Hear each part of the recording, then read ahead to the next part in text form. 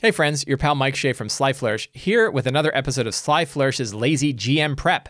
We are talking about Blades in the Dark. This is, I think, the third session of Blades in the Dark. Somebody's got to remind me, it's third, fourth session of Blades in the Dark.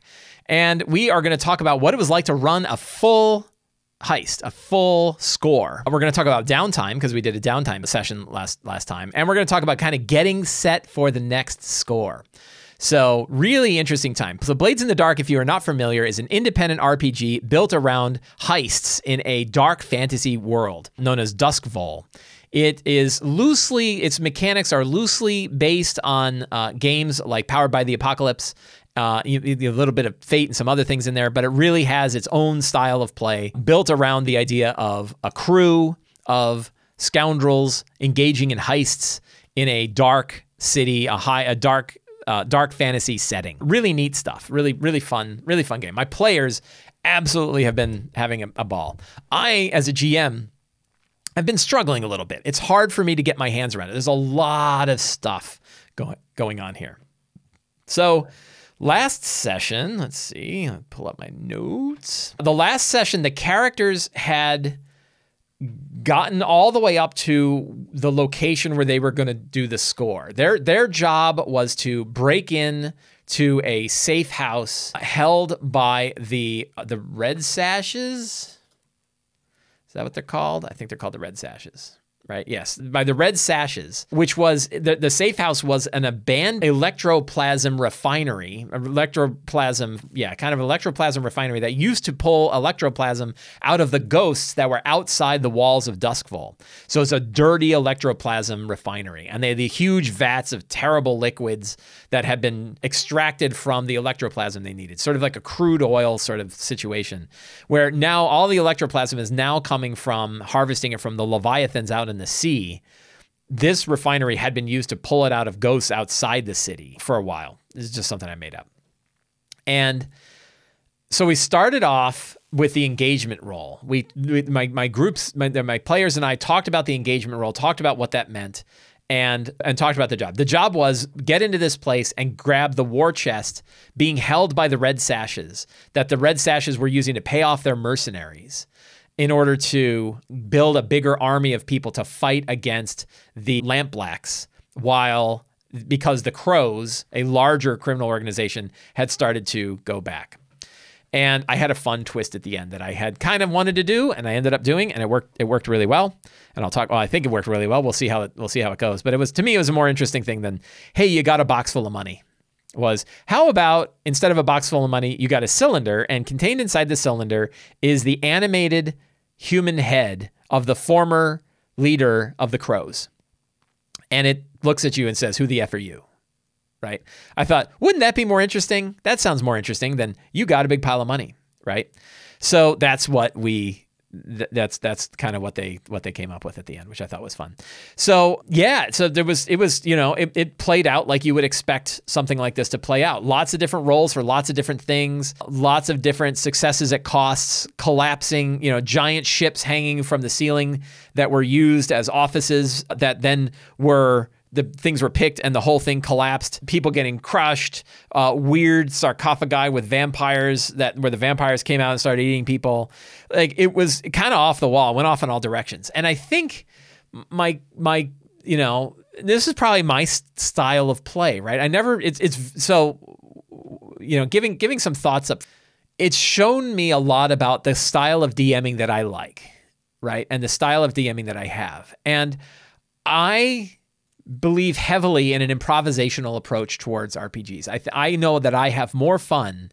Obviously, I wrote books about this, right? I have more fun when I set the stage and I watch what happens. The tricky bit is, in many cases, the stage is getting set with the same improvisational tools that are being used as the characters who are engaging with it, which is certainly a style of play, right? It's not one that I'm comfortable with. I really do, I joked now multiple times about the idea. Blades in the Dark says that one of the pieces of advice that they offer is that players should play their characters like they're driving a stolen car. And then I make the joke of, and the GM is in the trunk getting banged around while it's racing around the streets, right? And I feel that way. I feel like it's hard for me to keep my hands on the situation, and things go off in such zany ways. And sometimes those zany ways make the world feel ethereal, right? It doesn't make things solid, because you know that, like, generally speaking, anything can happen, right? And by anything can happen, it means that, like, you know, Inception style, the walls can fall apart and new things can change, right? Like, things are solid when they hit, but so many different zany things can happen.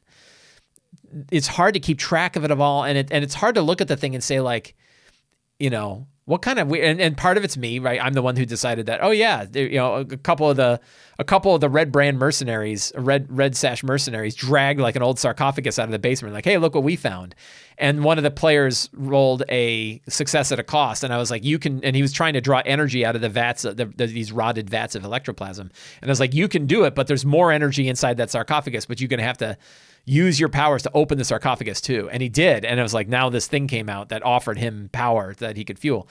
It was fun, I think. And I'm the one that put it in there, but it just felt like, you know, it was like anything that can go wrong will go wrong, and everything went wrong, which is how it's supposed to go, right? It's supposed to be kind of craziness.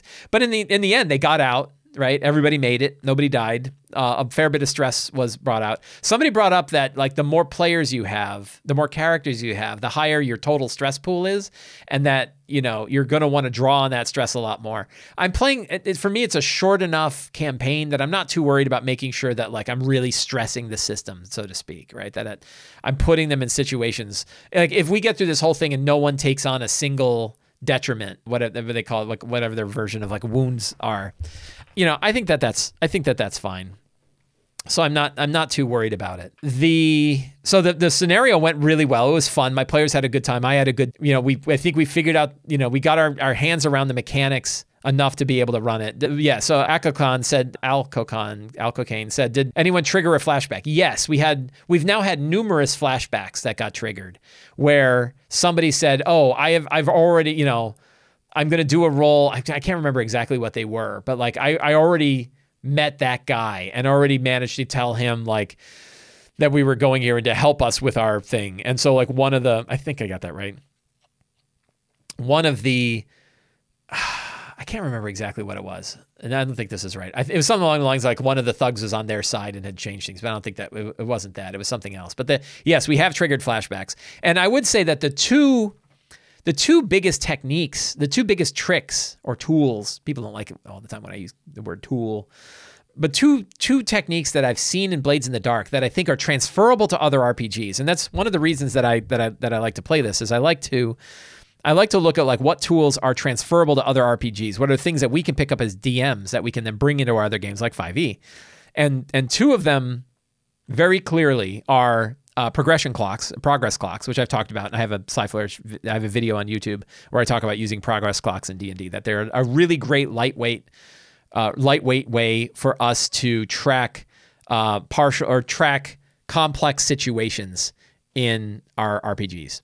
And I think that's a fantastic tool. And the other one is flashbacks. The idea that, like, you could have people roll skill checks for things that they did previously, right? And maybe it's, you know, it's not quite as baked in as it is in Blades in the Dark, but you could certainly say there's no reason you couldn't add that to D&D, where somebody could say, oh, what if I had already talked to this guy? And you might tell your players, like, you have an opportunity to flashback if you want and say you had done something previously to do this. What if I broke into this place before and I put something there? It's a little like Bill and Ted's Excellent Adventure, where he's like, don't forget about the sandbag. Don't forget about the sandbag. And the big sandbag falls on a guy, right? And he's like, yay. It's a little like that. But I think it's a fun technique that I think you can incorporate. And a big one is, like, you can, if you don't like to have shopping episodes in your D&D game where they go around shop to shop buying stuff, and you want to say your resupply, right? You could say, like, you can resupply, and if there's a good reasonable reason that you would have brought an item, you can assume you have it if you find out you needed it later. And that's kind of how inventory works in Blades in the Dark. One of the things about inventory is that, like, you decide on a thing called loadout, and you decide how big your loadout is, but you don't have to pick what it was. And you don't have to pick out what it was until you're playing, and then you get to decide, yes, I brought this, and I brought this, and I brought this, and brought this. That's sort of like flashbacks built into inventory. And you can use that, you can use that in any RPG pretty much, but certainly you can use it in D&D. So let's actually get prepped. right? So I'm going to create a new session planning template. So one question is like, how well does the lazy DM style fit with Blades in the Dark? The style fits. Do the steps fit? Not so much. But that's, the whole point was that it's a flexible system, so you can change it for however you need it. I think there are parts of it that really fit well, and that I'm happy I do. Just call it Sunday Blades. It was very nice. John Harper left a comment on my YouTube video for last time and offered some thoughts and suggestions and said, like, hey, the things that you're doing, you can absolutely do that. You can absolutely use maps. You can absolutely prep the kind of stuff that you're prepping. That's not out of the realm of his design philosophy for the game. So it's very cool. And John, if you happen to be watching, thank you very much for, hey, somebody said, this mic banging into the mic. I just banged into the mic because I brought it too close. So John, thank you very much for bothering to watch my little videos here. And thank you for making this game. My players and I are having a really good time. I'm really enjoying playing it. So thank you. So strong start. I think, this is that sort of flashback idea. Or not flashback idea, that that's you want to start hot, right? And so the current situation is the characters have the head of the former leader of the Crows.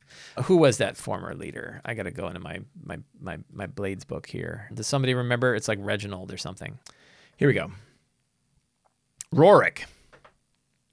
Rorik was the former leader. Right, and we have an NPC. We'll drop an NPC in here. We can kill this. Rorik, former leader of the Crows, now a head in a jar.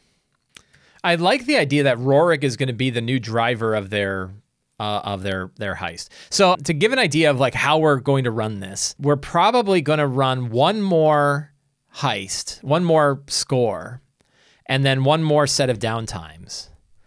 And then probably at that point, call our mini campaign of Blades in the Dark to a close. I have players who are like, don't we want to keep going with this? And then they're like, oh, we want to try other stuff too. So, I think we're going to do one more score, one more set of downtime, then kind of tie things up and call and call that, and then probably switch over to Numenera. And then I'm going to be running Numenera. I'm probably going to run Slaves of the Machine God. That is the campaign book for Numenera that I think I'm going to run. We're gonna see. So let's see. I want to find a way to, I like that start. One of the principles of Blades, which fits very well with the style of prep that we do for Return of the Lazy Dungeon Master, is starting in media res, right? You jump to the fun part. So I don't think I want to start with. I don't want to start with like Rorik talking to them and offering them something. I want to start with, I want to start the action with a bang.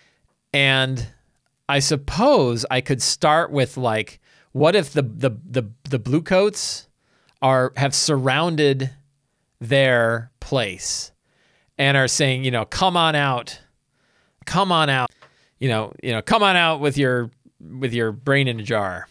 And like the Bluecoats are being manipulated by the Crows. Someone comes knocking is a cool start. Yeah. It could be like maybe it's a little less dramatic, and it's like a Bluecoat is knocking on the door and coming in, and they've got to like hide the fact that they have this brain in a jar. That could be something. I think let's take. I don't know if I wrote it down. I hope I did. Someone flipped. So I had like what they did during their downtime, right? And one thing was that the downtime roll that they had, someone flipped. So what if? So here's a fun one. What if it was Bazos? Bazos flipped. Maybe it's time to fridge Bazos. Baz flipped, and let the head of the Crows know. Is this too much though? Because I want to have some room here. But boy, you're really jumping in the thing. If Lisa, the head of the Crows, so Baz flipped and let Lisa, the head of the Crows, right? I think I have an NPC card for Lisa, I think. Maybe I don't. Let Lisa know that our crew, Baz flipped and let Lisa know that our crew was the one responsible for the attack against what was the name of the place? The Deathlands Distillery. So that's certainly like a hot beginning, right? Or maybe that's the secret and clue, right? Right. So I could have copied and pasted that instead of typed it. So Bazos Baz let Lisa know that our crew is the one responsible for the attack against the Deathlands Distillery. That is like a secret. And I think the secret's still, so when we talk about like what works, secrets still work. Secrets are still, at least for me and when I'm running Blades, definitely the secrets work well. You still have this like outline of the things that can happen. Fantastical locations, I think, still work. NPCs still work. Monsters does not. You don't really have monsters. So we cut that. Treasure, you don't really have treasure either. You might, like in the response to the score, I have not been using the scratch pad, so I'm just going to delete the scratch pad. And then we have like the session notes. So a lot of the steps still work, right? There's just a few steps you kind of don't really need. And then there's a few things that you could prep outside of it, like complications, right? Where you could decide like what are some complications that you might want to throw into this situation. So let's take a look at let's start like we do the other one. Let's take a look at the characters and see who we've got. So we have Andrea the Rat Templeton, played by Pat, who is a lurk, an apprentice shadow, likes luxury and mingles. Ally is Salia, an info broker, and Darmot, a blue cloak, is an enemy. I think Darmot is going to be the one leading the groups to the door, at the front door. I think that will work. Arden Storm's Shadow Keel, played by Brian, is a whisper connected to the underworld, drawn to the occult, has a demon named Satira and as an ally, and Flint, a spirit trafficker, as an enemy. We met Flint in the adventure. He showed up on behalf of the Crows. Not the Crows, the Sisters. So that is a faction that now. Chance Fingers Barrow, played by Jerry, is a leech. Background is academic. He collects fingers from people, which is weird. His ally is Jewel, a blood dealer, and his enemy is Eckert, a corpse. Morlin, the Kingmaker Strathmill, played by Jay, is a spider. Likes the bourgeois. He's obligated to an orphanage. We haven't really tapped into that too much. Jaren, a blue coat archivist, is his ally. And Salia is an info broker. Salia is a rival, so we have another ally rival here. That's kind of fun. Nishan Lex Adele is played by Juliet, is a slide academic. She's a drug addict. Her drug dealer Brill is a friend, and Bazos Baz is her rival and enemy. Porto, half-off Hightower, played by Joe, is a cutter, background laborer, seeks out fighting in the fighting pits. His friend is Sawtooth, a physicker, and his rival and enemy is Mercy, a cold killer. So those are the groups. They are known as the Gray and Giant, and it was Enigmas, but they misspelled it into Enigmas. The Gray Enigmas. And we think that that's pretty funny, so we kept calling it the Gray Enigmas. They've got all kinds of stuff, connections with, they're -2 with the Dimmer sisters right now. So that's been changing. And that's been kind of interesting. And they have their crew sheets, which we've been slowly filling out as we go.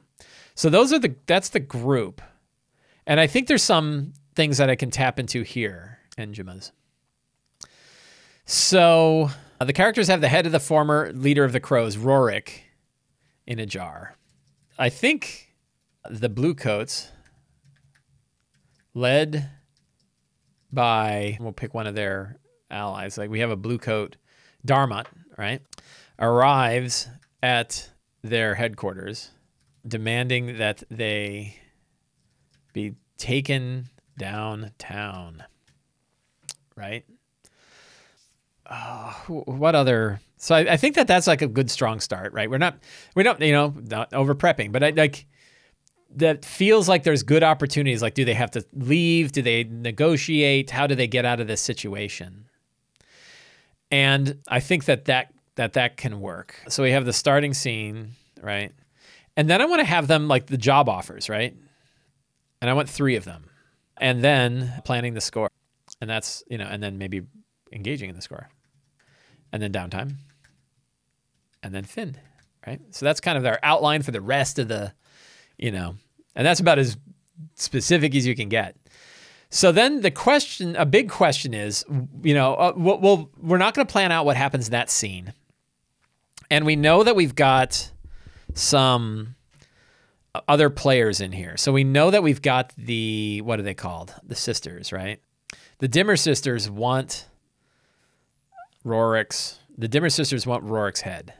They think they can use it to control or disassemble the crows. Hey, my mom is here. Sorry, Mom. I saw your post go, but I got caught up in stuff. Hello. So I think that that's something. We have the Dimmer sisters in there. I think that Lisa from the crows is desperate to recover Rorik's head. She wants it too because of everything it knows, right? How come I can't spell desperate? There we go. I think that that's a fun angle. What are some other angles that we have? The Bluecoats are taking money from multiple sides, right? The Red Sashes are desperate to recover from the loss of Rorik's head. What if it turns out the Red Sashes had no... It turns out that the Red Sashes had no war chest. They were getting money from the crows, from Lisa of the crows, in exchange for holding onto the head of Rorik. Now that they've lost it, Lisa is not happy with the Red Sashes. So everybody wants Rorik's head because of the secrets it holds. Otherwise, they would just throw it into the drink. But the big thing I need to have an idea for is the jobs, right? So what jobs does Rorik... I want to offer a few and let them kind of choose, right? And this forces me to not do a lot of prep because I'm going to offer 3 different jobs and I don't know which one they're going to choose. How about the Dimmer sisters have a secret electroplasm laboratory? Rorik wants the characters to take him there and get him a new body. I think that that's pretty cool. And guess what? It's not going to be humanoid. Maybe it's a big spider, right? What if he's got a bunch of different types? What if there's a mechanical octopus body and he can go swim in the ocean with the leviathans? So that is a fun job, right? What other things could Rorik do? Rorik wants to take care of Lisa, right? Rorik wants the characters to kill Lisa, right? That's a good job. What else so Rorik would want a body. Rorik would want Lisa dead. What else would Rorik want that the characters might be interested in helping Rorik acquire? You've got a talking head in someone's names. Rorik. Has to be a way to do a Hamlet reference. His mistress. Does Rorik have a special friend? And their friend is in danger. And the characters need to rescue the friend. Maybe. Hulls are a thing, and no, they don't have to be humanoid. That's cool. What other kinds of jobs do we have? Let's shake up our brain. Is there a list of job types? Let's see if the book's got it. Does the book have a list of kind of the types of jobs? There's a lot of good random tables and good sort of inspirational things. Scores, 306. Here we go. Let's roll some dice. There are, how many of these guys? Oh, there's a lot of different kinds of scores. So we already have a client, so we didn't need to worry about the client. Skullduggery, violence, underworld, or unnatural. That's 4 tables. So we'll roll a d4. I'm rolling a d4 on Blades in the Dark. 2, violence. 3, terrorize or extort. What could they do? So, we have the factions that we've got are the Crows, we've got the Red Sashes, we've got the Lampblacks, and we've got the Dimmer sisters. Is there any terrorizing or extortion? So what if instead of killing Lisa, they want to extort something from Lisa? What if he says, she's got this whole set of followers. What if instead we get something that she's got? So how could she be extorted, right? What would they have to get? Does Lisa Does Lisa have somebody of her own that they could go grab, like a kidnap? And that if they can, they could control Lisa by kidnapping somebody. That might be kind of interesting. And only could extort for territory as well. Have they acquired any turf? We haven't gotten into the turf. We went through like the downtime stuff, and that ended up being as much as we could take in the time we had, and we haven't really dug into turf. There's a lot going on in this game. Could Lisa have a sister? So we could have like kidnap Lisa's sister, right? So that could work. And one of the secrets could be that Lisa has a sister. We'll give her a name. I think the Blades book has names in here, don't they? There we go. Lorette. And what is interesting, could Lorette be the fiance of a noble and is currently staying at a fancy townhouse in a different district, right? And so they would have to go to the fancy townhouse and they would have to grab up Lisa and then put her on ice somewhere. And by having her, they could control Lisa. That could be fun. Another thing could be the Dimmer sisters are watching all right, they're scrying. So like you can have the Dimmer sisters sort of drop in anywhere. That kind of works.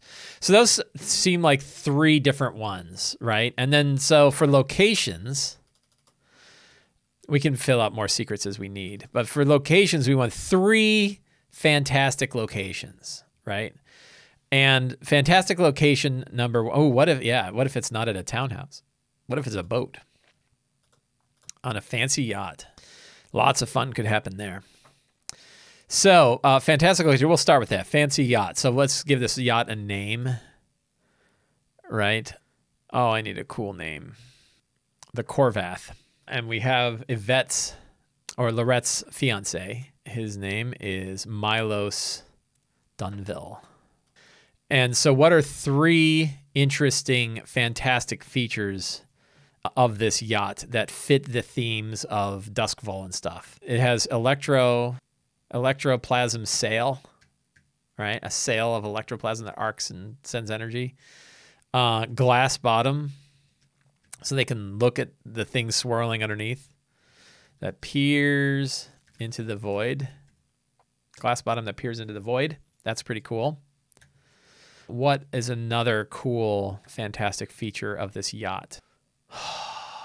What else could it have? What would a cool thing that a yacht would have? A Leviathan masthead? Or demonic masthead? A demonic masthead. That's actually has some demon stuff going on. So that's cool. The next location is where Lisa's headquarters. So what would her headquarters be like? Let's take a look at, let's see, they have locations here, right? People, building. Is it a common, uncommon, or rare, right? I like rare, so we're going to go with rare. So let's roll a couple D6.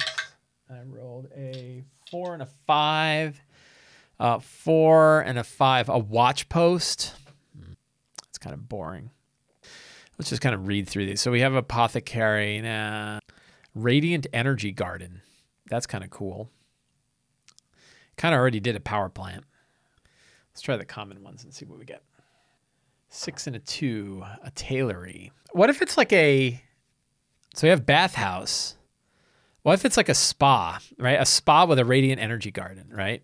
So we'll give it a name. Let's give this place a cool name. Whoops. The Morriston Spa. And it has a radiant energy garden. It has a local apothecary. I can't spell worth a damn. How do you spell apothecary? Whatever. I don't know why my spell check doesn't work in Notion. E. Okay, but it's E. I was close. Hey, look at that. I guess A-P-O-T-H-E-C-A-R-Y. A-P-O-T-H. Is that right? God bless it. So close. And what other cool thing does this have? Void baths. right? Water, sort of electroplasm in charge water where you sort of bathe in it, and it also sort of gets you high. And you can see into other worlds, called the void baths. That's pretty cool. So that's where Lisa is staying, right? And then we have the electroplasm laboratory. We'll give this thing a name. Names are good. The Veil, right? It's called the Veil. It is an electroplasm laboratory of the Dimmer Sisters. And what does it have? Hulking, half machine, half organic bodies. It has a huge electroplasm generator and a vast void pool. I know I'm doing the void pool stuff, but I'm only ever really going to use one of these so I can steal ideas from the other ones if I like it. And the idea is a vast void pool in the basement. All right, so those are cool. So now I've got like 3 kind of fun locations. I know a little bit about them. This is right, this is interesting because I typically don't do these sort of 3 aspects thing for locations when I'm doing D&D games, but it makes a lot of sense for Blades, right? For Blades, this 3 aspect thing, which was really an idea I stole from Fate, right? From Fate Core. And it's a great way to just sort of have 3 sort of interesting things about a location so that when you're running, you can go with it. And you notice, like, I don't have a map. I don't have a lot of details. I don't have like infiltration, exfiltration stuff. I'll come up with that as I go. But I've got enough here that like the interesting bits are there, right? And it makes me feel good. I feel like, okay, I've got that set pretty well. NPCs, we have Rorik, of course. We probably want to have a Dimmer Sister agent. I think that we'll probably have so we have Darmot. We're going to have Flint, right? What other? We could have Eckerd, right? Maybe Eckerd is a good one. I mean, a lot of it is, I could probably just go right here and, I've got my NPCs, this list of NPCs that I can carve through works pretty well. We can actually view this because I don't have a lot of details. So we can view this by table, right? So if I want my NPCs, I can click here and get a whole list of all the NPCs. And these are all the ones that are like connected to various characters. So whichever ones I want to pull, I can pull from there. And that saves me a little bit of time on prep. Anything else? So I've got like a good starting scene.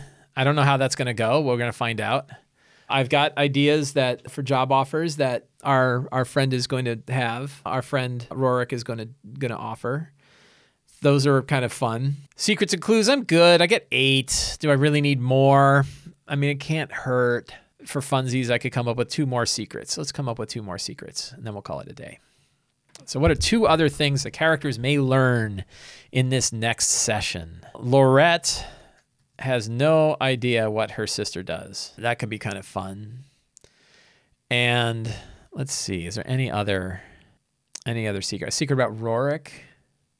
No one knows. This isn't really a great secret. No one knows who or what the Dimmer Sisters actually are. But they do use the veil as a way to shift bodies regularly. That's a fun secret.